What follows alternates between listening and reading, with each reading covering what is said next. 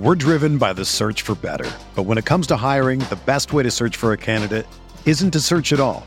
Don't search, match with Indeed. Indeed is your matching and hiring platform with over 350 million global monthly visitors, according to Indeed data, and a matching engine that helps you find quality candidates fast. Ditch the busy work. Use Indeed for scheduling, screening, and messaging so you can connect with candidates faster. Leveraging over 140 million qualifications and preferences every day, Indeed's matching engine is constantly learning from your preferences, so the more you use Indeed, the better it gets. Join more than 3.5 million businesses worldwide that use Indeed to hire great talent fast. And listeners of this show will get a $75 sponsored job credit to get your jobs more visibility at Indeed.com/Blue Wire. Just go to Indeed.com/Blue Wire right now and support our show by saying that you heard about Indeed on this podcast. That's Indeed.com/Blue Wire. Terms and conditions apply. Need to hire? You need Indeed. The second half of the Chargers season is in full swing with plenty of high-profile matchups against teams in the division like the Raiders and the Broncos and the Chiefs, plus a lot of teams that are going to be coming to LA with a vengeance like the Patriots and the Steelers. Even if you're an away fan, you still want to see Justin Herbert and Mike Williams and all the guys come to your city. Maybe if you live in Philadelphia or if you live in Ohio, or even if you're deep in enemy territory, perhaps at Mile High. The Chargers will be coming to all of those places and more in the second half of the season, and this could end up being a historic Super Bowl run for this team. So, you don't want to miss a single second of it if you get a chance to go to one of these games. That's where TickPick comes in. They want to send you to all of these games, and the best part about TickPick is that they're very simple to use and they don't want to give you those high-end fees that other ticketing sites will give you, plus some fees that come out of nowhere, frankly. So, on top of that, they also want to give you $10 off your first ticketing purchase.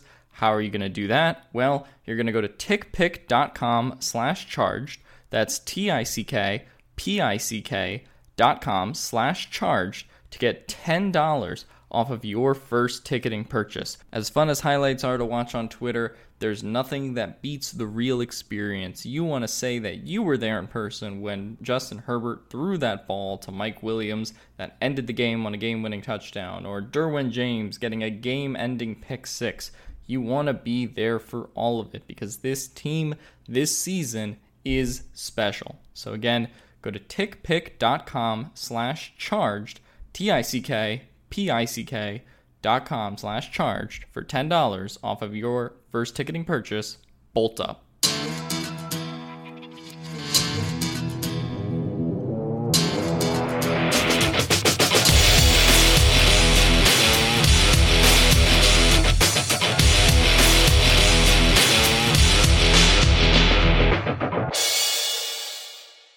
Hello, everyone. Welcome inside the Guilty as Charged podcast, presented by the Blue Wire Podcast Network. My name is Steven. I am your host. Excited to dive into this matchup, as always, with my guys, Tyler and Alex. Alex, we'll start with you. How are you doing, man? And for those who missed the announcement today, why don't you explain your little reference for the day? Oh, yeah. So they bought Pat McAfee show for $30 million or whatever per year. So we are selling our show for $30 per year. If you'd like to buy the Guilty as Charged podcast, that is what it'll cost. But price will go up eventually. But no, I'm doing good. Sounds good, man. It was crazy to see that. Obviously, you know, they've had a very famous road. I think most of our listeners, if not, you know, a good portion, listen to the Pat McAfee show. So shout out to Pat, really crushing the game and changing the game, in courtesy of people like FanDuel. So Tyler Gretzky is here as well. Tyler, how you doing, man? I'm doing good. You know, if I follow along this path, one day I'll be like Wayne Gretzky as well. I also got to thank Bolt Up Thor for this signed Austin Eckler card. He sent it to me as a part of a giveaway for an Austin Eckler donation foundation sort of thing. So I don't know if you watched the show, but thank you very much, Bolt Up Thor. I appreciate it. Hope to have a good show. I'm pretty sure he does. So Bolt Up Thor is a great guy. I've seen him a couple of times at tailgates. Shout out to him and really everybody at the Die Hard Bull Club. It's been fun to get to know a lot of them. So I figured this week we'll mix up the order a little bit and talk about some of the injuries and unfortunately the COVID news regarding this weekend's game. We'll get the Giants ones out of the way first because Daniel Jones is not going to play this week. So we will be seeing a backup quarterback of sorts for the Giants. Mike Glennon is the quarterback too, but he is questionable to play this weekend because he has a concussion. Joe Judge thinks that he will be able to clear concussion protocol in time to play on Sunday. However, he will not be practicing this week. So, you can talk about the importance of lack of reps and all that stuff. He's not going to practice this week, which would be his third week for the Giants as their team starter because he started a game back in week 5. So if he is unable to clear protocol, then we would see Jake Fromm, former Georgia Bulldog, former Buffalo Bills practice squad quarterback, Jake Fromm. So, Tyler, we'll start with you. What are you making of the Giants quarterback situation this week? Yeah, I mean, no one likes beating up New York-based team, white quarterback, backup quarterbacks as much as Joey Bosa. And so, hey, I'm looking forward to it. The Chargers could really, I don't want to say it was use a break, but the pass defense has been struggling as of late, at least in terms of coverage. And so them getting either Jake Fromm. Now, I like Fromm a lot out of college in the sense that I think he made really good decisions. He was a poor man's Mac Jones, whatever you want to call that. Obviously, one was taken in the 5th round, was taken in the 1st round, and Mac Jones is doing very well. But his decision making is pretty solid. I don't know how he's played in the NFL so far in any preseason or whatever action. But as far as college, I think he was a good quarterback in terms of what was up here. Unfortunately, there's not much below the head there, the brain. There's not much going on in terms of arm. So it's kind of like a potential Roethlisberger repeat. Hopefully, he's a little better than Roethlisberger, at least for his sake. But yeah, a nice reprieve. No Daniel Jones. Jake Fromm is also not much of an athletic quarterback. I don't believe Mike Glennon is either in terms of running the football. So taking that element out of things as well is really solid. So yay, we get to play the Giants with a backup quarterback. I almost would prefer Daniel Jones in the sense that I believe the turnovers would be great from him, whereas I think Fromm will generally, if he plays, will generally keep the turnovers from happening, whereas Daniel Jones is guaranteed to give you 2 or so per game. But either way, it's a good situation for the Chargers and potentially a get-right game for the pass coverage. Yeah, I don't think it matters whether it's Glennon or Fromm. I mean, that offense is just terrible, and like there's no working around it. Like they have so many problems on the offensive line. The guy who's kind of supposed to be the X factor in their offense, and Saquon, is clearly still not the same after the ACL injury. That's probably going to take another year. And so if you don't have him and you can't get anything going on the ground game, then who your quarterback is isn't really going to matter. So that's sort of how I feel about it. I mean, honestly, I think Mike Glennon is much more likely to turn it over than Daniel Jones is at this point. I think Jones for the season only has 7 interceptions, 3 of which came in one game. Obviously, he's missed some time, but, he's kind of done a decent job of at least game managing this year and not turning it over quite as much. So I'd kind of rather play Fromm or somebody else in that regard. But I think they're kind of still dealing with the aftermath of firing Garrett. And now they have Freddie Kitchens in there who's going to cook up something good. And it's been really just dismal offense. I think they haven't scored like more than 13 points in a month or something. It's pretty bad over there. So there should be a get-right game for the defense, and I'm just not seeing how the Giants really put up points on the board, regardless of who the quarterback is. Yeah, so to Alex's point here, Mike Glennon has made 7 starts over the last 2 seasons for the Jaguars and for the Giants. He's thrown 8 touchdowns and 8 interceptions in those 7 starts, and he's also lost 3 fumbles. So there's going to be a propensity for turnovers in this game, almost regardless of who is playing, in my opinion.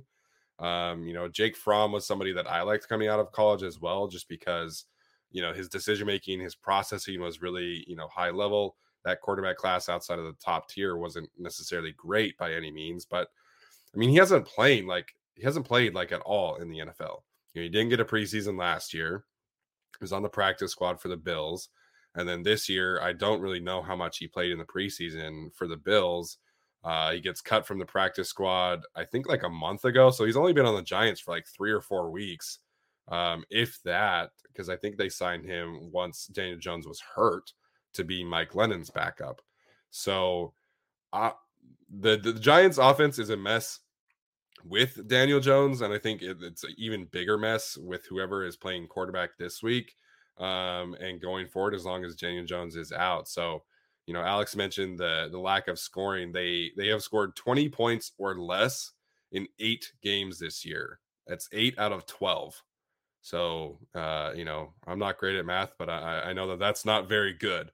So, the Giants mess is an offense, and it's a mess for, a variety of reasons, but the quarterback play has certainly not helped. And I don't think it's going to help this week either for whoever is playing this week for the Giants. You're on mute, Tyler. Hello, everyone. So it doesn't seem like it's going to potentially be like a Doug Hodges situation where at least he had receivers to throw to and like a good general attack or, passing attack around him. They got Tony's hurt. I forget whoever the receivers are out. Barkley's banged up. So it's going to be him and a bunch of not that great guys. So I feel pretty confident. Yeah, Kenny Golladay will play. Okay. Kenny Golladay leads them in receiving yards, but he's like 58th or 59th in receiving yards in the league. And they're paying him like the 7th most expensive receiver in the league. So that's fun for them. Sterling Shepard is still on injured reserve, if I'm not mistaken. He really is like the slot go-to guy. Kadarius Toney, obviously the explosive playmaker, but I think he's injured. I don't know if he's going to play or not. But yeah, like I said, the receiving core has been injured / not very good. Saquon has been injured / not very good. And then the quarterback is a mess. And then you have Jason Garrett, who's fired now, and Freddie Kitchens taking his place. So I know a lot of people are like nervous about this game. I'm not. Like, the Giants are a bad football team, and they're playing potentially a 3rd string quarterback. So don't be nervous. In regards to Duck Hodges, I would just say Mike Tomlin, a couple more wins on his resume, analytics than Joe Judge. That too. That helps. That definitely helps. All right, let's talk about the Chargers COVID situation because it is not great right now. Keenan Allen tested positive as of Monday. He has a chance to play, according to Brandon Staley. However, Austin Eckler said in his press conference today that Keenan's not playing. So, not an official report, but, based off of what we're seeing around the league in terms of positive tests, I would be pretty surprised if Keenan played this week. However, because he is vaccinated, he does have a good chance of playing next week. Because of his positive test, Mike Williams and Chris Harris were deemed close contacts.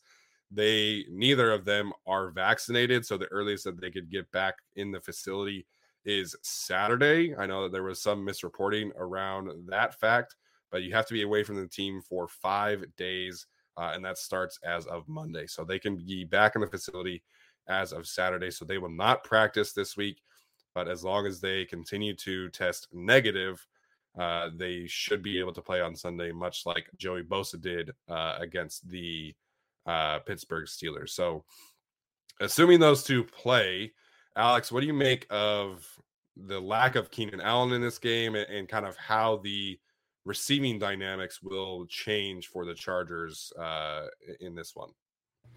Yeah, I mean, I think they're pretty much going to ask Mike Williams to be wide receiver 1 if he plays. And, I think he's shown at points, particularly earlier this season, that he's able to do that. I think he kind of has a tougher matchup this week with the Giants, who have a much stingier secondary, as Arjun points out in the chat. Like Patrick Graham has been a good defensive coordinator for them this season, and certainly like a bright spot on the team. So for me, I was very, very concerned when they were like, okay, Jalen Guyton's our wide receiver 1 because Mike Williams is out with COVID. That would have not been a pretty situation. And then your only 2 other wide receivers on the roster before going to the practice squad for KJ Hill and Moore are Andre Roberts and Josh Palmer, which might have not been so pretty.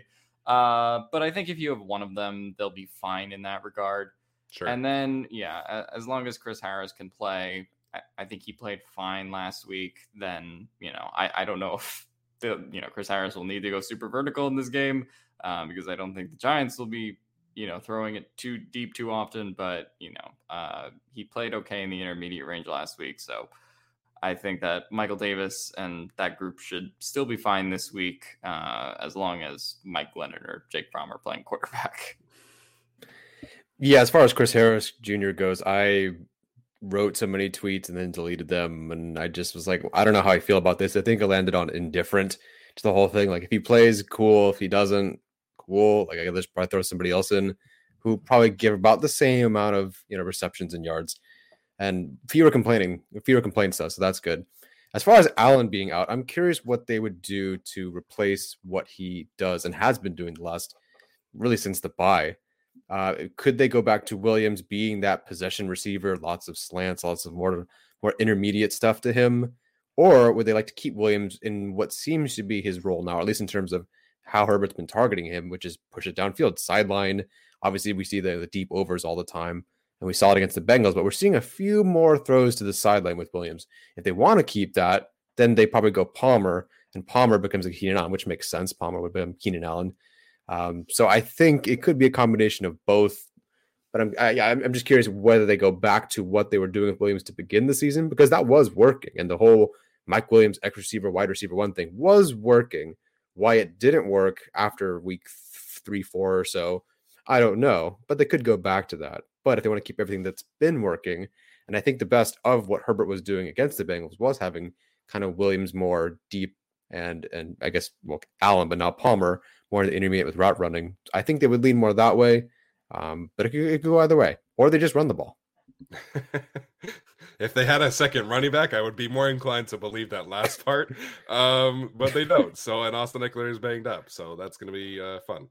No, I think Josh Palmer, in theory, like, quote unquote, replaces Keenan Allen. I think, he's going to take on a larger role in the same kind of routes because he does have a similar skill set. Of course, as Rogue Tiefling points out, you can't really replace Keenan Allen because he's just got such a good relationship with Justin Herbert, such a good feeling of how to get open, of how to work against zone, against man, and stuff like that. So I do expect Palmer to kind of go into that role. I would expect them to give Jalen Guyton some more targets as we saw last week. Not necessarily all deep targets, right? But, they do a lot of work with Keenan Allen as like the secondary read off of an RPO or off of a swing pass or things like that. And I think that's an area where we could see Jalen Guyton kind of step into it. We saw a little bit of that earlier in the season, particularly against the Washington football team. But I mean, ultimately, I don't know how much they'll change the game plan. I think they might feature, the tight ends a little bit more in this one, as we've kind of seen them, against the Raiders and against the Eagles, where it was kind of a tight end heavy week. I think that's kind of an easier game plan fix as opposed to overhauling your offense because of Keenan Allen being out. Really cool that we have 3 quarterbacks on the roster, 4 running backs, and 1 fullback instead of 6 receivers that could have been kept in a week where we could be potentially losing Keenan Allen and Mike Williams. Great roster building. Yes, absolutely fantastic. And for the record, like, I don't know if this needs to be said or not, but please activate Jason Moore and not KJ Hill. Don't necessarily hate KJ Hill by any means, but Jason Moore was the best non-Mike Williams, Keenan Allen receiver in training camp and preseason, in my opinion. And he gives you a little bit of both there. Like, he can do more of the deep and intermediate stuff as well as the short stuff, whereas KJ Hill is like exclusively short stuff. So if you're going to activate a receiver this week, please activate Jason Moore.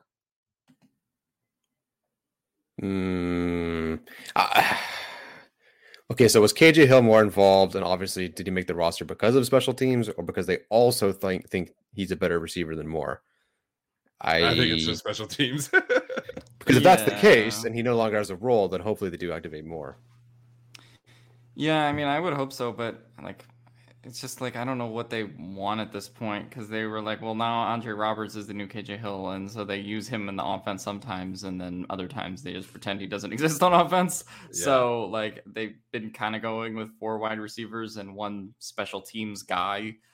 So I feel like if in theory Mike Williams were to be out along with Keenan Allen, then you probably just activate the one that's most similar to him because, like, I don't know, KJ Hill doesn't seem like he could replace Keenan Allen in really any way. They're not similar. Like, if you're theoretically talking about someone he could replace Keenan, but like not really because he's not good. But in terms of like skill set, you could draw that correlation. But yeah, he definitely could not replace the physicality and what Mike Williams brings either. So that's definitely more of a Jason Moore job. Right. They're going to have to adjust, the game plan slightly, and, because you're not going to have the safety blanket there, right? Like Keenan Allen is that. Shout out to Ross C. Johnson, hooking us up with a super chat. We got a fellow East Coast listener. I've been generally surprised at how many East Coast listeners we have. So that's been fun to see. So shout out to Ross. But the other COVID thing that came out today is that Scott Quessenberry, the Chargers backup center, has also tested positive for COVID. So we don't know if there have been any close contacts yet. I assume we would find out tomorrow if there are any. Please be no. And if you are, please be vaccinated.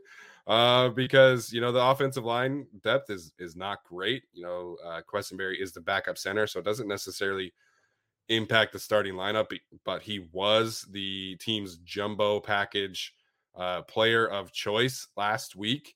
So they don't really have a backup center on the practice squad. Ryan Hunter, I would imagine, would get the elevation just because he's the only interior offensive lineman on the practice squad. I thought that Nate Gilliam was, but someone corrected me and pointed out that he was actually cut a few weeks ago. So they don't necessarily have to activate anyone, right? Like, because Senor Clemente is unfortunately still on the active roster, but they don't really have anyone else that has played center to my knowledge. So I'm curious to see if they do anything there, if they just kind of, deal with the week off or what. I assume it would just be Hunter then, unless there's no way Hymas is playing center. He's been doing everything but center. Yeah. Huh. Yeah, I don't know. I don't know if this is the week that I need to try to inactivate Clemente again or not. We probably have to keep him activated just in case. I mean, we hope Lindsley stays healthy though. So I don't think we can inactivate Clemente this week, but maybe there's other people that we can inactivate. Obviously, we do not wish COVID upon anyone, so we hope Squat recovers. Yes, Squat. Good Squat. Throwback. Oh my goodness. Throwback. Yeah, my goodness, that was fun. All right, so that's pretty much it from the COVID situation. I am generally excited to see what they do with Josh Palmer this week. I've been clamoring for some more targets his way, so this could be kind of a good week for him. In terms of injuries, Kyler Fackrell apparently had knee surgery. Brandon Staley said it very nonchalantly. He said that he's out this week, but they don't think it's a season ender. So unless Kyler Fackrell is a superhuman and can recover from even the most minor knee scopes, then he's probably out for the season. I'm looking at you guys' faces. Both of you are in the medical industry right now, so I'm just cracking up at the fact that Kyler Fackrell is having a knee surgery that's considered only a week serious, as someone who's also had knee surgery. But Alex, what are your thoughts here? I remember when Brian Balago was going to come back this season, and Brandon Staley went to the podium and said, "Yep, we don't expect it to be season-ending." So I don't think Kyler Fackrell's coming back. I don't think it's necessarily like the biggest deal in the world because they've been getting some decent play out of Chris Fromm, particularly last game. He's shown some flashes, and I think they have the edge depth right now to kind of compensate for it. Plus, Uchenna Nwosu's been playing better. Joey Bosa's Joey Bosa. So I think they can get past it. But in terms of an expectation for Kyler Fackrell to be back, I'd love to see it. But, Brandon Staley doesn't have a great history with middle of the week surgeries. Yeah. Yeah, I don't know where that came from. I don't recall him missing time in the game. Like something must have just popped up. And all of a sudden they got off the plane and scheduled him for surgery and he's out for a game. I don't know what happened. Hopefully he's okay. But yeah, like Alex, like pretty much everyone who's listening, I don't believe he'll be back. It's some sort of knee surgery. and like, oh yeah, I don't think it's season ending. Maybe he'll be back. Nah, I don't buy it. We again heard that with Balaga. Oh well, Chris Rumpf sort of stepped up. I think he had some good moments. I think he had some more clean up moments. Weren't exactly like initial wins for his sack or for his pressures or whatever, or his hits. But I thought he did look pretty solid. At least, if anything else, the motor and the effort was there. Can they get Rumpf to also set the edge? We'll find out. Like, I think he'd had a really solid game against the Bengals. Can he do that more than once? I would love for him to see it. Now, my only fear would be that they decide that Murray is healthy, and so let's go with more Murray edge snaps. Like, well, Fackrell's out, therefore let's give Murray the more snaps. I hope they don't do that. I could see them doing that because they already did that with Murray and Rumpf. Rumpf was healthy and available. They said, Murray, let's go with Murray, and that really hasn't worked out. Now he's sort of apparently hurt, but not really on the injury report. At least Murray is. So I don't know. We'll see where they go with them, but hopefully they give, hopefully they activate Egbule, who dated my sister, and yeah, so that's currently no longer happening. So I hope he does well and is all good in life. I was about to ask, hey Steven, who's on the Chargers practice squad? Because I didn't remember Egbule was there, but you sent us a stark reminder. Yes, and now you'll never forget. Oh, that time when Tyler's sister dated an NFL player. Good stuff. Now I am genuinely excited to see, Chris Rumpf in action a little bit more because, his development, really will paint, how much or how aggressive rather I want the Chargers to be at the edge position in the offseason, right? Because I think it's safe to say that, if Uchenna Nwosu kind of keeps up this trajectory, then he's earning himself another contract, right? Like he's earning himself the right to be that number 2 edge rusher again for the future. He's made some serious strides over the last few weeks. Kaiser White pretty much said that he was a little too worried about his. Oh my gosh. If you're listening to the audio version, I'm sorry. We're doing this a live stream, and somebody said at least their date lasted longer than Balaga's game time with the Chargers. I don't know if the date lasted that long. It wasn't that good of a date. Doesn't say that, so I don't know. At least Bulaga made a good play. Oh my gosh. I think Bulaga played like 20 snaps, so it was about an hour of game time. I feel like I'm going to get sued by the Chargers or something, like defamation, so I'm just going to shut up. I just want to say, Emeka Egbule had a good preseason. He did have a good preseason. Envy Talent, I see your super chat question really quickly. He says, hey, I got to say, outside of McKitty, our rookie class is getting a lot of action with Asante Samuel coming back this week. We don't know if Asante Samuel Jr. is coming back this week. He does have a chance to play, according to Brandon Staley. He's approaching the end of concussion protocol. But Trey McKitty's been playing a lot, man. Trey McKitty's playing about 10, 15 snaps a game, and mostly as a blocker, and blocking pretty well. So really the name you should have put is Hymas. Outside of Hymas, the rookie class is getting a lot of action. And Webb. And who was Webb's on IR, right? Yeah. No, McKitty's getting more snaps. Although I noticed on the snap count, I think it was Anderson had like 20 something snaps or whatever against the Bengals. Yeah. I don't remember any of them. I don't know how I completely missed that. Me too. I really don't remember him either. They flipped from the week before when it was all McKitty and no Anderson. Yeah, exactly. So that's fun. But yeah, as I was saying, I think Chris Rumpf's development really is kind of an important storyline going down the rest of the season. They obviously are going to need him to play well.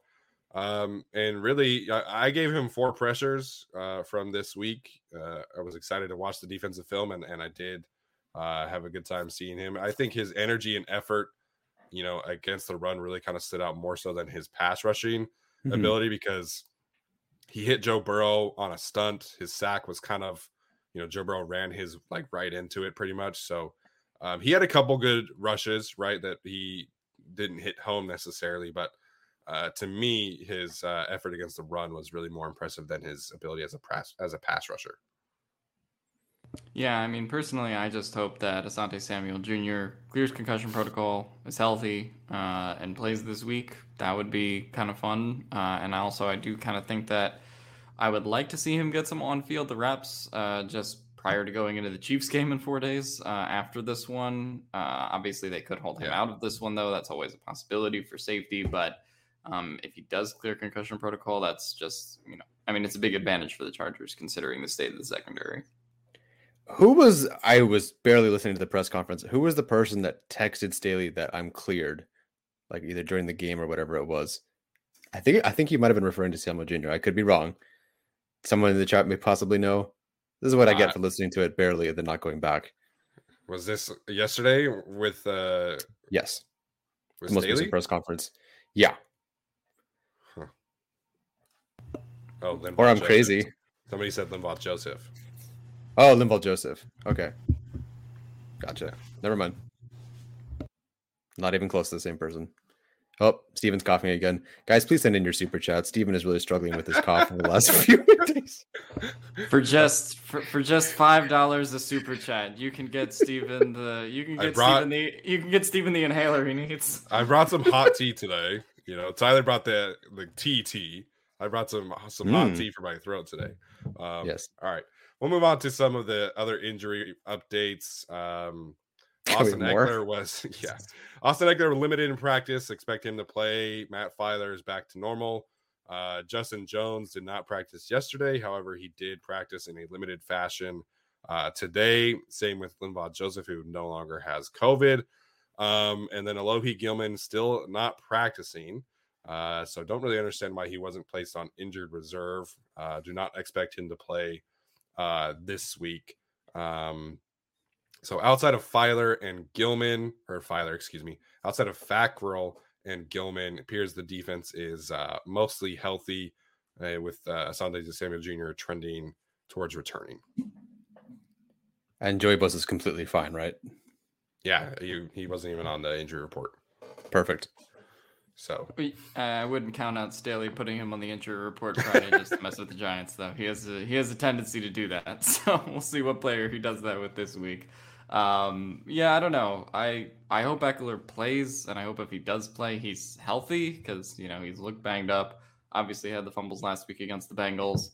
Not a game I would mind sitting him in, especially because they have the Chiefs in 4 days, but then they also have to monitor potentially not having Keenan Allen and Mike Williams. So, that became more complicated this week in terms of giving Eckler rest time. Although, I mean, this kind of would be the game you'd like to see Jackson or Kelly or Roundtree or Bradwell do something. So we'll see how that goes.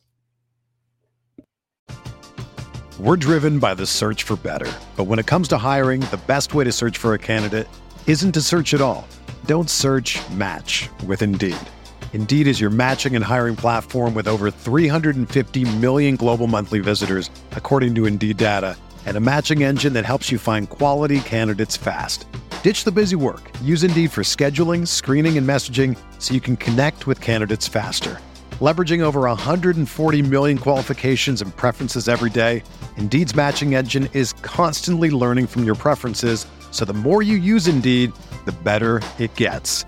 Join more than 3.5 million businesses worldwide that use Indeed to hire great talent fast. And listeners of this show will get a $75 sponsored job credit to get your jobs more visibility at Indeed.com/Blue Wire. Just go to Indeed.com/Blue Wire right now and support our show by saying that you heard about Indeed on this podcast. That's Indeed.com/Blue Wire. Terms and conditions apply. Need to hire? You need Indeed. Yeah, absolutely. All right, let's move on here and really dive into this matchup. Excuse me, wrong one there. Forgot to update this one. Live TV. My bad. All right, here we go.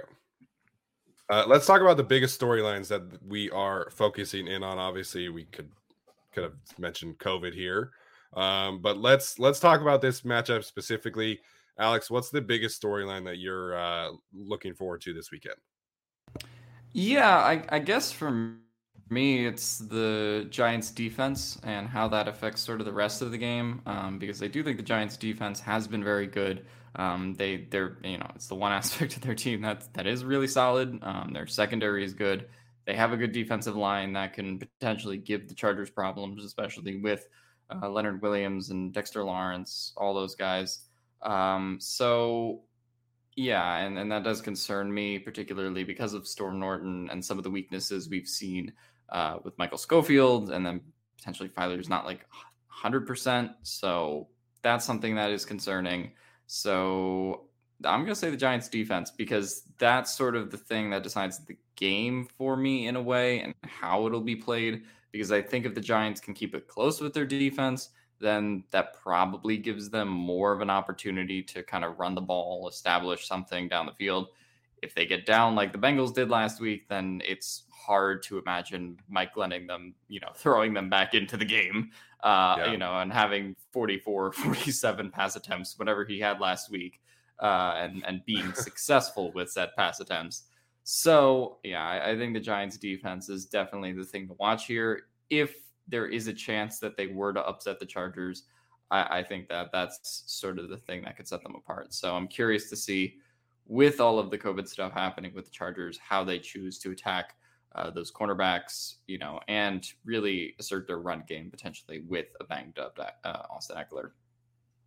And opposite of that, I'm looking at the Chargers offense and how they attack this defense. But I just want to know if the Chargers offense can string another game together. Let's put 2 in a row.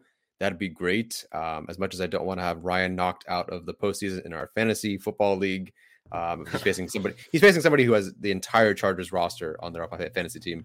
Anywho, if you look at everything post bye after the Patriots, no good. Eagles, great. Vikings, no good. Steelers, great. Broncos, no good. Bengals, great. And for a variety of reasons, whether it be play calling, Herbert, the line, the drops, the interceptions, whatever, they just aren't able to string multiple games together. Well, can they do it this game? I think that they can. I don't see why they would. I know the Giants defense is pretty solid, but I don't see why they couldn't have at least a solid game. Do I need them to go, 40 points? No, but can they put like 27 on the board, 24 without Keenan Allen maybe? That doesn't sound like I believe in Keenan Allen all that much. It's only a 3-point difference. But no, can they put it together? I think they can. I think they have the pieces to do it. They've slightly changed their offense a bit to be just a slightly bit different. I think everything was just clicking last week versus the best defense in terms of EPA per play that they faced all year. So hopefully those things continue. However, I think this has been discussed by, like, Stevens mentioned it, a couple other podcasts have mentioned it. Every time things get a little bit tight, Lombardi tends to go back to things that are conservative and simple, and they're just kind of afraid to throw those interceptions or throw the interceptable ball or whatever it is. And I hope that doesn't happen this game, because it could be tight. And I just hope that even when things are going rough, that they continue to try to push the ball, let Herbert throw. Because, even against the Bengals, when they were up big, they started by throwing. And when they were up big, they kept throwing. And when things were getting tight and the Bengals were coming back, they still kept throwing. A couple more runs in the second quarter on first down, I believe. But overall, they averaged 10.6 yards per play on first down. So hopefully they continue with that. Even when things are going rough, they kept going. They kept pushing. And that just was enough to get them ahead that game. And hopefully they do that again this game if things get close. Yeah. Quick shout out to Rich E for the super chat. He has the Chargers winning 30-17. So we'll definitely give our predictions later, but I think it's a pretty good prediction, honestly. As for the offense in this one, Joe Lombardi was talking today about kind of what led to them, really attacking the deep part of the field Sunday, as opposed to like what was happening in different situations. And he of course mentioned that they call deep shots a lot. There are deep designs into a lot of their passing concepts. It's just a lot of factors go into that. How is the defense playing you? What read is Justin making? Who is he trusting more to throw the ball to? But one of the things that he pointed out was that the Bengals were playing a lot of single high safety looks. And when they did go to a 2 high safety look, that their safeties would drive on Keenan Allen and the intermediate routes, which obviously opened up the deep part of the field. So obviously if Keenan Allen's not playing in this one, then the Giant safeties have a little bit less to worry about. And so I'm curious to see kind of how that comes about this week. And that's kind of what I'm paying attention to, is how does the Chargers offense rebound, in a sense of how are they going to create explosive plays down the field. Obviously, you're not going to change a whole lot of Jalen Guyton's, routes. You're not going to change a whole lot of Mike Williams' routes if he does play. But I mentioned it might just be a tight end week because you're not necessarily trusting your receivers in this matchup. Might we finally see Donald Parham get more than 5 targets in a game, or Jared Cook? And really quickly, that play where Jared Cook just kind of like gives up on third down, like I saw a lot of people kind of defending him, like, oh, Herbert was getting sacked. No, you're a 13-year veteran. You should always be running your route to the finish of the route. Anyways, that just really pissed me off. So I think this could be a tight end game, and I'm curious to see how that kind of evolves in this one. And we saw the Chargers offense be really efficient against the Raiders and against the Philadelphia Eagles by using their tight ends. And I think that's kind of the bounce back that or the direction that I would expect the offense to go in this one without Keenan Allen and potentially Mike Williams. Do you think the defensive front of the Giants allows them, though, to use their tight ends as pass catchers, or do you think it's more of a stay in and pray to God Storm Norton holds up thing? Well, sorry, I the edge rushers for the Giants are not super concerning to me. Mm-hmm. It's the interior defensive line, and I'll talk more about them later because that's going to be my key matchup of the day. But I expect the Chargers pass protection to hold up, and the Giants don't do anything fancy. They don't do a lot of simulated pressures. They don't do a lot of blitzing. They're pretty low in the blitz rate. So I don't expect this to be a week where Justin Herbert is running for his life and he can't really figure out where pressure is coming from. The Giants are pretty straightforward in terms of we're just going to line up and we're just going to rush. So I do think that the pass protection will be fine this week. Well, that's good. Thanks, Dad, for sending in that super sticker. We were at South Coast Plaza today, and he bought my mom some Christmas gifts, so he's balling right now, Hey, let's go. All right, so I guess I'll just dive in right now. So we'll talk about key matchups and X factors. My key matchup of the day is the Chargers interior offensive line versus the Giants interior defensive line. And really, like, when you're looking at roster construction, like the interior defensive line of the Giants is really like the only position group that gives me pause for this matchup, and it's really just like kind of what I expect and hope that the Chargers can build, because they have some dudes up front. Obviously, I feel like a lot of people listening to this podcast will know about Leonard Williams, the former USC standout. But just really quickly, running down Leonard Williams in particular, because he's kind of that chess piece along the defensive line for the Giants. He has 40 total pressures on the season, which is 9th most among interior defensive linemen. He has 7 sacks, which is tied for 3rd. And he has 20 run stops. So everybody kind of paints this picture of him only as a pass rusher, but he is a very solid run defender. He is 13th most in the league among interior defensive linemen for run stops. And, I mentioned kind of how they move him around. He plays every once in a while. He'll line up against centers in the A gap. But for the most part, he lines up in the B gap and he lines up directly over the tackle. He's got 273 snaps on the season in the B gap. He's got 201 snaps over the tackle. And then he even actually has 134 snaps on the edge. So they will move him around quite often to kind of seek out mismatches. Very similar fashion to how the Rams use Aaron Donald, So Leonard Williams to me is kind of specifically like the one that I'm focusing on here. But then you have Austin Johnson. Some might recall I wanted the Chargers to trade for him. He's kind of played nose tackle for them, even though he's only 305 pounds. So he's a light nose tackle, but he has 27 run stops in the league, which is insane for a nose tackle of that kind of caliber. So his 27 run stops are 6th most in the league. Again, he's mostly A gap and B gap. And then Dexter Lawrence is the last one there. He's got 28 pressures on the season, which is 20th most. And he's got 17 run stops, which is also 20th most. Similar to Austin Johnson, he doesn't move around a ton. He's mostly B gap or directly over the tackle. So that trio of defensive linemen is very, very good. I mentioned the edge rushers. They don't really use a ton of them because they have those three that play a ton of the snaps. And then you have Azeez Ojulari and Quincy Roche playing on the edge. So how the Chargers go about generating push in the run game, how they go about protecting against that trio is the key matchup for me. I trust Matt Filer and Corey Linsley to handle their business, but this is going to be a rough game for Michael Schofield.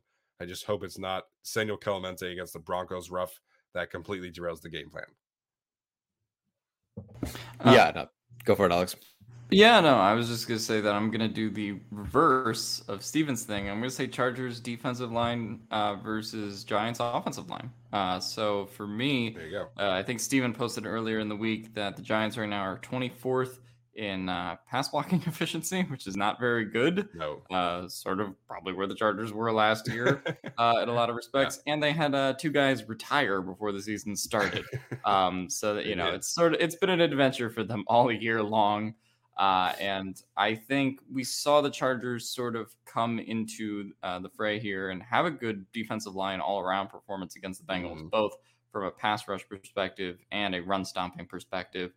A lot of that had to do with Herbert getting the Chargers that lead, but ultimately they did a really good job against Joe Mixon, even when the game got close. So I think this is kind of like, all right, well, are we going to have a repeat performance, or are we going to kind of have a regression to what the mean has been for the defensive line performance? So I'm going to say that, my key matchup is definitely going to be particularly the Chargers' interior defensive line, but really the whole defensive line and how they play against another sort of subpar offensive line unit, but to see maybe if they can build some confidence going to a Chiefs game where their offensive line has certainly been playing well as of late. Creed Humphrey, which will make Steven mad. This is definitely a game where I want to see the Chargers come out and assert themselves on the defensive line. And I just got to say real quick that Russ said he wants to trade to the Giants, and his whole beef this whole time is that the Seattle offensive line has been bad. Buddy, I don't think you know what you're getting yourself into. No. To their credit, at least they spent a first-round pick on Thomas. I don't know what the Seahawks. Well, no, they have Brown. I don't know. Anyway, great synergy on the show so far. I was going to go with Azeez Ojulari versus Rashawn Slater. It's not a perfect matchup there. Ojulari is more 60% right tackle, 40% left tackle. But hey, that's still a good matchup. I mean, he was my edge rusher number 1. Slater was my tackle number 2. And so, that'd be something to watch for sure. As far as the defensive line goes, what you guys were talking about, you hope so much for, let's say, Tillery to develop or even Jones to develop. And you're thinking I see that they're getting a little bit better every week, whatever. And then you look at Leonard Williams stats and it's that's what that's supposed to look like. And that's kind of how I felt after watching, say, Matt Filer this year, where it's Matt Filer is excellent and we know we like him. But as soon as they swap him Clemente because he gets hurt, it's oh my God, he's really good. And so I think, I hope that the Chargers address the position, the interior defensive line, in a way that gets you some sort of Leonard Williams type performance. Although that's 40 pressures is pretty good. So I don't know if they can get that. So instead of Ojulari versus Slater, which I will be watching, I want to see Herbert versus the safeties again, kind of like what I said last week, because like I said, yes, Bates is a good safety, but there's a feel about the Bengals where you're not as worried as the Broncos or Patriots, even though Bates was a good safety, at least last year. I don't know about this year. Kind of the same thing here with McKinney. Don't want to go after him, but the 3 other safeties, Ryan, Love, and Peppers, all giving up passer ratings over 115. All 4 safeties combined are giving up almost 1,000 yards, 7 touchdowns. Each of them a reception percentage of 72% or more. So go after these guys. Is that simple? I don't know. Could they disguise things and do a great job? Sure. McKinney, I think, has 7 or 5 interceptions on the year. So maybe don't target him as much, but you can go after the other guys. And again, that same confidence, I think that Herbert had to go after the Cincinnati safeties, especially because they were kind of biting or whatever. I hopefully they can do that again against these Giant safeties. So Ojulari versus Slater as a one-on-one matchup, and then Herbert versus safeties again. It's kind of like a step in his development, going after these safeties. I don't know if he would have thrown that ball to Guyton even when he had 5 yards on Bates. Granted, it was 62. It's a huge throw. But I don't know if he would have thrown that against the Broncos, but he did against the Bengals. And hopefully it's a sign of things to come, and that can translate again into this week. Yeah, it's like throwing deep as much as people want to happen, it really like requires a lot of different things. And I think, we saw that come to fruition last week when, the protection for the most part did hold up. You had the receivers making plays, you had the coverages kind of dictating those throws.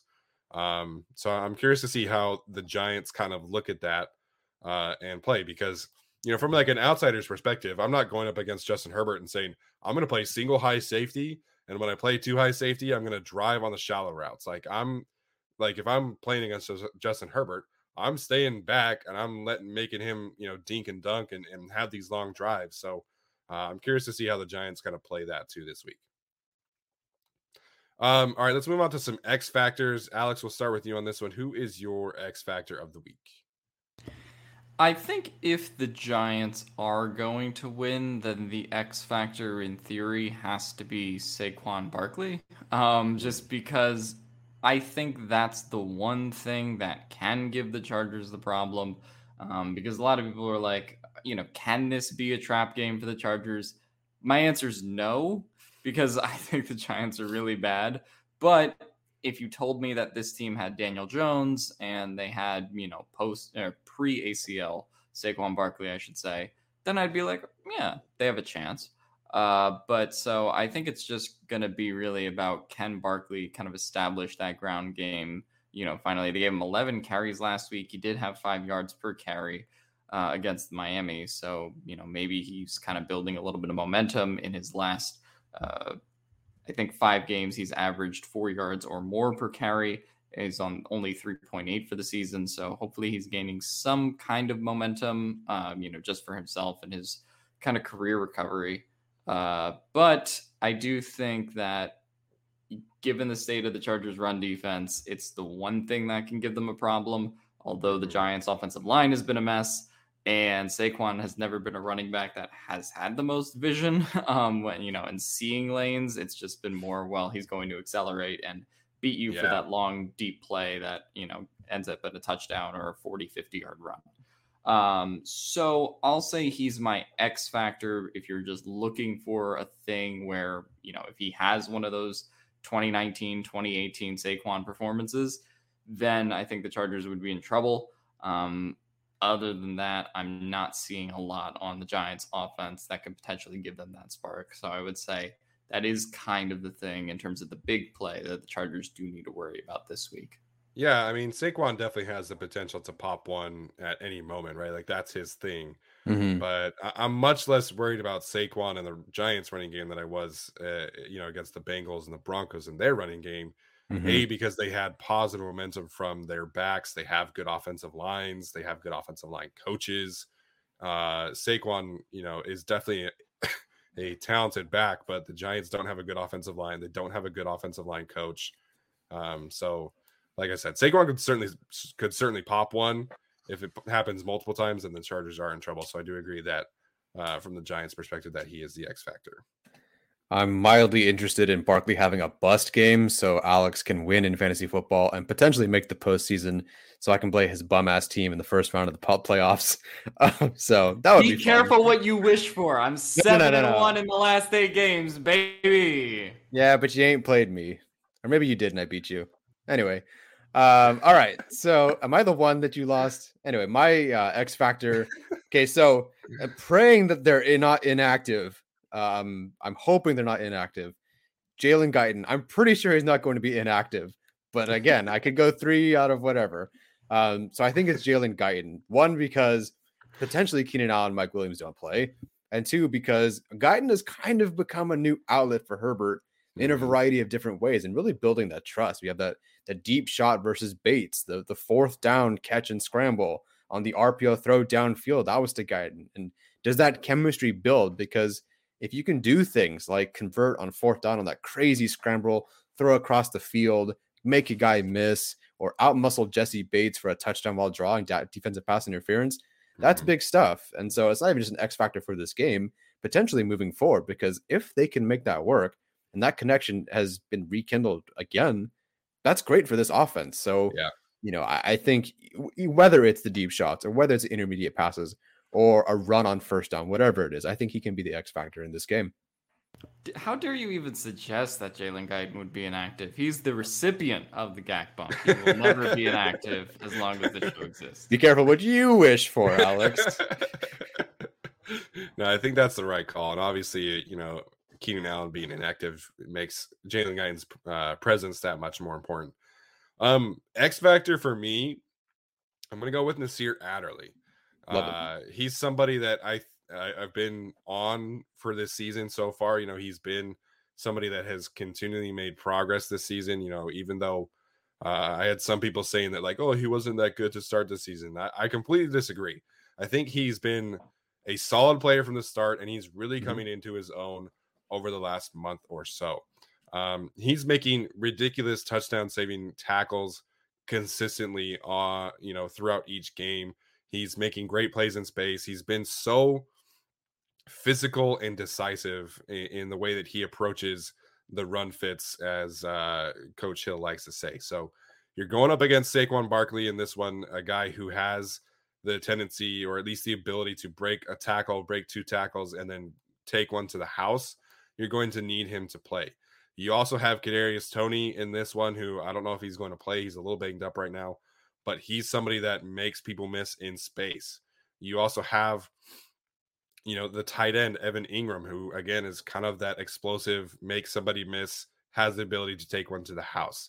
So this is a very important game for the safeties, in my opinion, and specifically Nasir Adderley. He's also been really, really close. As Lorenzo is saying, he's left some picks on the field. He should have 2 or 3 right now. He doesn't. That play against Dalton Schultz against the Cowboys, even though he didn't come down with it, was an insane kind of play. Really showed off his athleticism. So I think we see him get, I keep on saying this because he keeps on getting these hands on these passes, but I think we see Nasir Adderley finally come down with an interception in this one. And I think he has another big game. And for those who are on Twitter, if you are active in the Pro Bowl voting, please include Nasir Adderley, because I think he really deserves it. I think he is really coming into his own. And I just have loved to see his development. He was somebody I wasn't excited about heading into the season. He had a rough year last year, which was essentially his rookie season. But I think he is very comfortable in this scheme. I think he's comfortable playing next to Derwin. And he's just playing more confident. And I've loved to see him. I have loved to see his development this season so far. It's been a week of high praise for Nasir Adderley. So buy, hold, or sell. Nate Tice saying that Nasir Adderley was almost or as fun to watch as Derwin James. Fun, Philly guy, love him, sell. Yeah. That was a little bit of an exaggeration by Nate Tice, but he has been on the he's been on the Nasir Adderley train for a while. And he's kind of mentioned that in this kind of scheme, you have to have those other kind of players, like a Jordan Fuller, like a Nasir Adderley, that you can put back there, leave on an island sometimes, and continue to make plays. So definitely sell Nate Tice saying that, but Nasir Adderley is making a strong impact. And like I said, I think he deserves to at least be in the Pro Bowl conversation. No, he's come a long way. And if anything, I remember in 2019, when I think Brayshawn Jenkins had 2 or 3 weeks in a row where he let like a screen pass go for 60-yard touchdowns. One against the Colts, one against the Lions, potentially one the following week too. And that's just not happening anymore with this team. The corners are getting beat, but it's none of this like last line of defense is useless now. He's actually, I don't remember the last time he missed a tackle to give up a big gain or big touchdown. I can't think of one. Yeah, I don't know. The Washington game? He missed the interception? Is that the one you're talking about, Alex? I forget what the touchdown was against Washington where he didn't turn around on coverage. That was just flat out in coverage. I guess I mean like a dump off taken to the house that Rayshawn Jenkins used to be like, oh, oops. And then he did miss a tackle against taking in space. Yeah. Oh yeah. That was a pretty bad one. Don't worry about that. I forgot it. That's why. That was a pretty bad one. He tried to shove a 6'5", 280-pound tight end. I'm like, what are you doing? But like I said, I feel like he's been building and building. Really excited to see his development going forward. All right, guys. Any other thoughts on some key matchups or X factors before we move on to some bold predictions? Senor Calamante. What if he's the backup center this week? Then that's fine, I guess. Corey Linsley's going to play, so that's all good. You can't hurt us as a backup center. If he's the backup center, I would actually go to church to pray for Corey Linsley's health. What's the church situation like out there in the foreign country over there? I don't fucking know. I don't go to church. Like, do you drive by one? Like, do you see them? Probably. I'm a Jew. I don't know what does a church even look like? He's in a foreign country. Church is a foreign concept. It's all good. All right, let's get to some bold predictions. Tyler, why don't you start us off this week? Okay. So last week I said that I believe a running back would have either or behind Austin Eckler would either have 7 yards or over 7 yards. I don't recall which, but Justin Jackson on the last drive of the game had a 7-yard rush. So I can't believe that was so bold. So I'm going to increase my boldness a little bit here. I'm going to say that the running backs behind Austin Eckler will have 2 carries that go for more than 6 yards. So I'm upping. It's got to happen twice, but it's only 6 yards, but it has to be more than 6 yards. So that's my bold prediction. It can be one person, or are you saying multiple of them? Anybody. It can be Gabe Neighbors. I don't care. Anybody that's not named Austin Eckler. Very interesting. Yeah, I mean, I called Jalen Guyton touchdown last week, so that was fun. So me and Tyler both hit on our bold predictions. I'm gonna go for one that's a little bit bolder, given the recent state of his play. Jared Cook, 50 yards and a touchdown. I feel like that's relatively bold, given the fact that he's averaging like 20 yards a game now. But I feel like he could use a rebound potentially after, just giving up on routes. So he could rebound after that. And let's just hope he has an impact on the game. So I'm going to try to manifest that one like I manifested a Jalen Guyton touchdown. So I'm going to go Jared Cook, 50-plus yards and a score with potentially Keenan Allen and maybe Mike Williams out. So he could have to contribute. Yeah, absolutely. He better contribute, man. If you can't contribute with your top 2 receivers out, then what are you doing? Look, I mean, I respect him doing as little work as possible for $6 million a year. I would also give up on routes. Yeah, absolutely. Man, that play really pissed me off. Oh, in the arms of the angel, Sarah McLachlan. For just $5, you could get Steven 99 cents a day. Oh my gosh, it's all the laughing today. You guys are cracking me up too much, which is making me cough. I'll just be serious. There we go. All right, bold prediction. Alex took the tight end, so I'll go somewhere else. Rich E all over the place with touchdown Palmer and an ASJ interception. If he plays, that would be fantastic. Somebody said 4 more turnovers. I feel like that's pretty bold. Pretty tough to follow up 4 turnovers with 4 more turnovers. I'm gonna go result here. I'm gonna say, that the Chargers win by more than 2 touchdowns. That didn't work out for us the last time we did it. Well, Tyler did it against a good team. Tyler said win by 20 against the Cowboys. I'm saying you beat the 4-8 Giants by more than 2 touchdowns.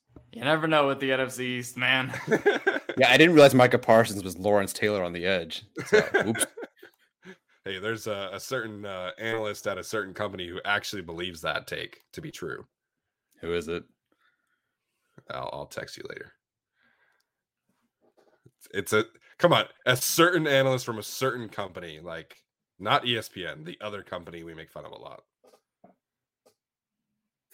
Okay, I'll wait for your text. I can't think of it. I also watch No TV. So, by the way, speaking of analysts, can we talk about Dan Orlovsky citing the fact that Matt Stafford is top 15 in touchdowns and yards for the fact that he likes him over Kyler Murray? Yeah, because he's played 10 more fucking years. Yeah.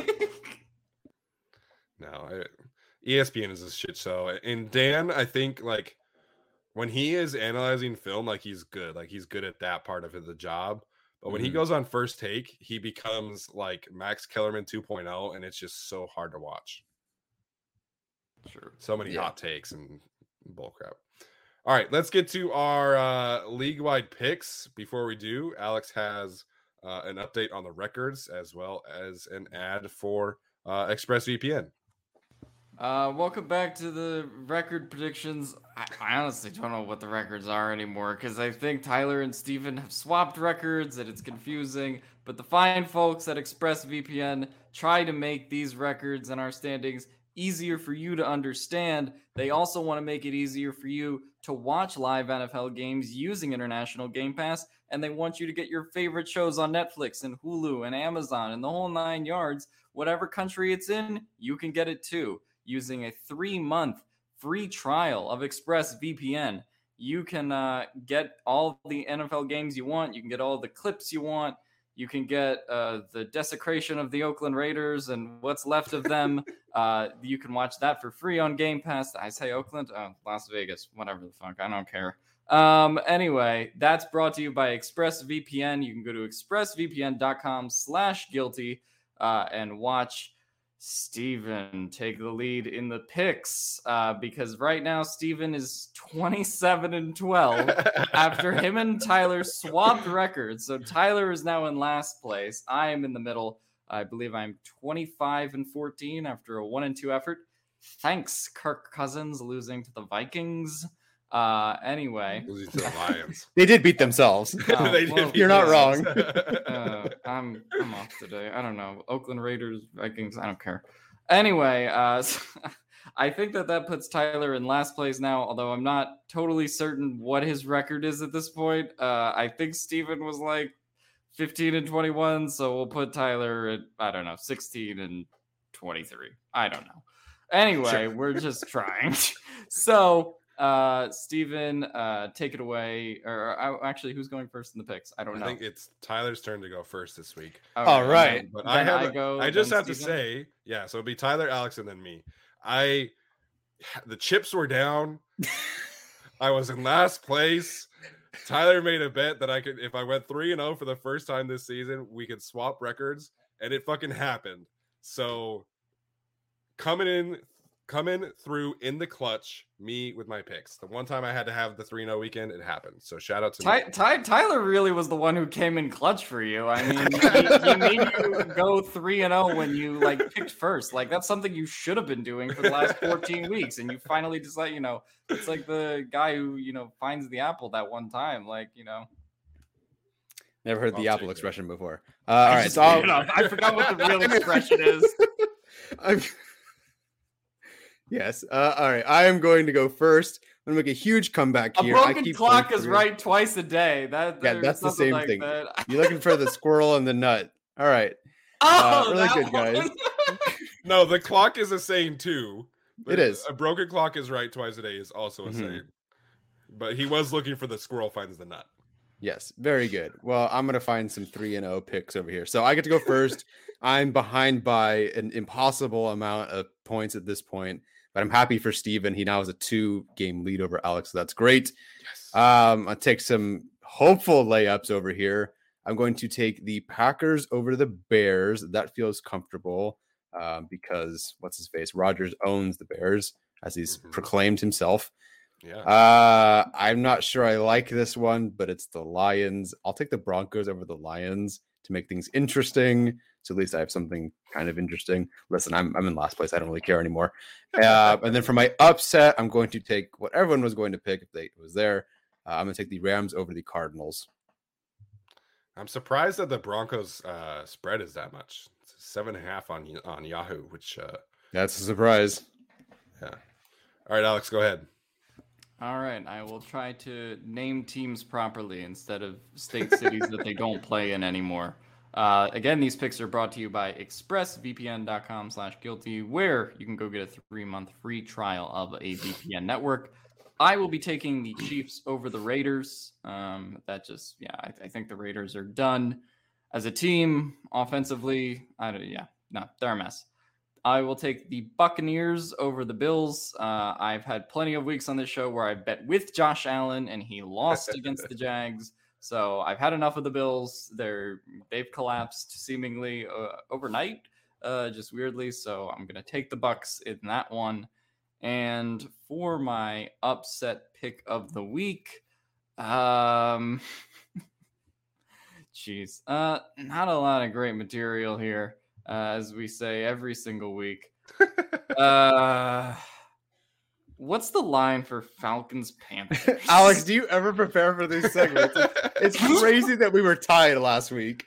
To answer your question, the Panthers are favored by 2.5.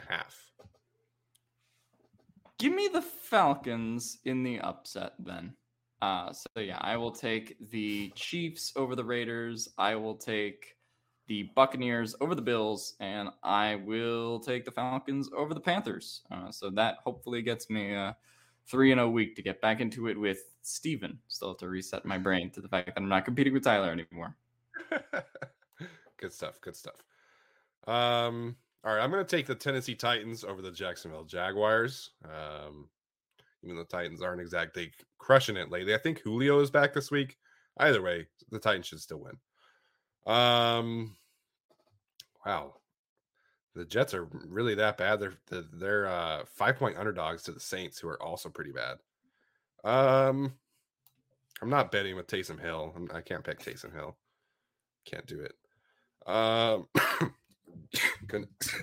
While Stephen coughs, I would just like to remind you that the Jets lost to Gardner Minshew last week. So, I mean, you could take the backup quarterback thing into account, but they're pretty bad. Yeah, all right. I'll take the Saints and the Jets. I've picked the Saints a bunch of times and they burn me, but I'll pick the Saints. And then upset of the week, I'm going to take the Washington football team over the Dallas Cowboys. Cowboys offense in a bit of a rut. And Washington football team has won 5 games in a row. So I'm going to take Washington over Dallas. Not bad. I like it. I can't wait to see me eventually pass you, Steven, in just like 6 weeks. But, we'll see how this goes. Oh, my gosh. I'm dying over here from laughing and coughing. But we're almost done with the show. All right. Take us home. All right. So I mentioned bold prediction, Chargers winning by multiple touchdowns. My actual prediction is going to be that they win 31-17. So specifically right on the 14-point head. I just don't think the Giants are very good on offense. I don't expect them to be able to really kind of put up much of a fight on that end. I do expect the Giants defense to be able to make things close-ish in the first half and through the third quarter. But ultimately, I think Justin Herbert is just too good. And I think we do see a back-to-back win for the first time. So 31-17 is my prediction. Yeah, I guess I'll go next. I will take the Chargers 24-13. So I still do think it'll be right on that line, which I think is -10 right now. I don't see the Giants' offense being able to do much given the state that they're in. But I think it might play out a little bit similarly to how their game against the Dolphins played out last week, where maybe it's close for a little bit and the Chargers pull away in the third and fourth quarter. So I think the Chargers' offense could be potentially a little bit lethargic just because they're playing this Giants defense that has been, really tough to play for most of the season. And you haven't had them give up 20 plus points to a whole lot of teams recently. So I'm going to take the Chargers 24-13, hoping for a win and hoping that we get some good momentum going into Kansas City. Yeah. Again, so much depends on who plays. I still think the Chargers win regardless of who plays, but obviously the score changes. I might go a little bit more pessimistic like Alex sometimes does when there's injury reports, a little bit of a toss-up. In this case, more of a COVID list report. I think the score will seem closer than the actual game because I think, garbage time touchdown here or whatever, it makes the score look close, but I think the game won't be as close. So I do think the Chargers win, and I'm going to have them winning 27-21. I think the Giants could get like a garbage time touchdown or a couple of field goals or whatever it is. Joe Judge is a pretty awful situational football coach, so I'm sure he would kick a field goal down 2 scores or whatever. But 27-21, that feels about right. And if the Chargers offense can get, 24 points on their own, another 3 points off of a turnover. I think they'll be really solid, nice momentum heading into Kansas City. There we go. And just such an important game next week if the Chargers and the Chiefs are able to take care of business. Really excited about that one. So, Tyler, Alex, any final thoughts here as we head out for the day? Because I cannot stop coughing, and Tyler also has to leave. Nope. That's it. Just, Ricola. Alex, final thoughts, man. I hope Tavon Campbell has a really good game this week. Shout out to the city of Regina. Oh my gosh, you're gonna break me this week. Yeah, I have no final thoughts. I can't really speak right now. So thank you guys so much for tuning in. We'll be going live on Sunday sometime after the game. We'll keep you posted.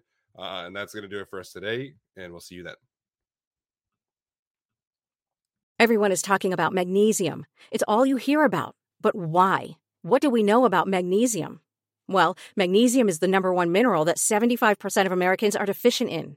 If you are a woman over 35, magnesium will help you rediscover balance, energy, and vitality. Magnesium supports more than 300 enzymatic reactions in your body, including those involved in hormonal balance. From functional medicine doctors to mental well-being and female hormone experts, we all know that magnesium is the one mineral to improve all aspects of well-being and health. But which one? Magnesium Breakthrough from Bioptimizers, the trusted choice recommended by leading experts with 7 best-absorbed forms of magnesium to ensure your body receives the support it needs for overall well-being. Go to bioptimizers.com/balance today and use code BALANCE10 for 10% off. Support your journey to wellness at bioptimizers.com/balance. Magnesium Breakthrough from Bioptimizers, your foundation to optimal health and vitality.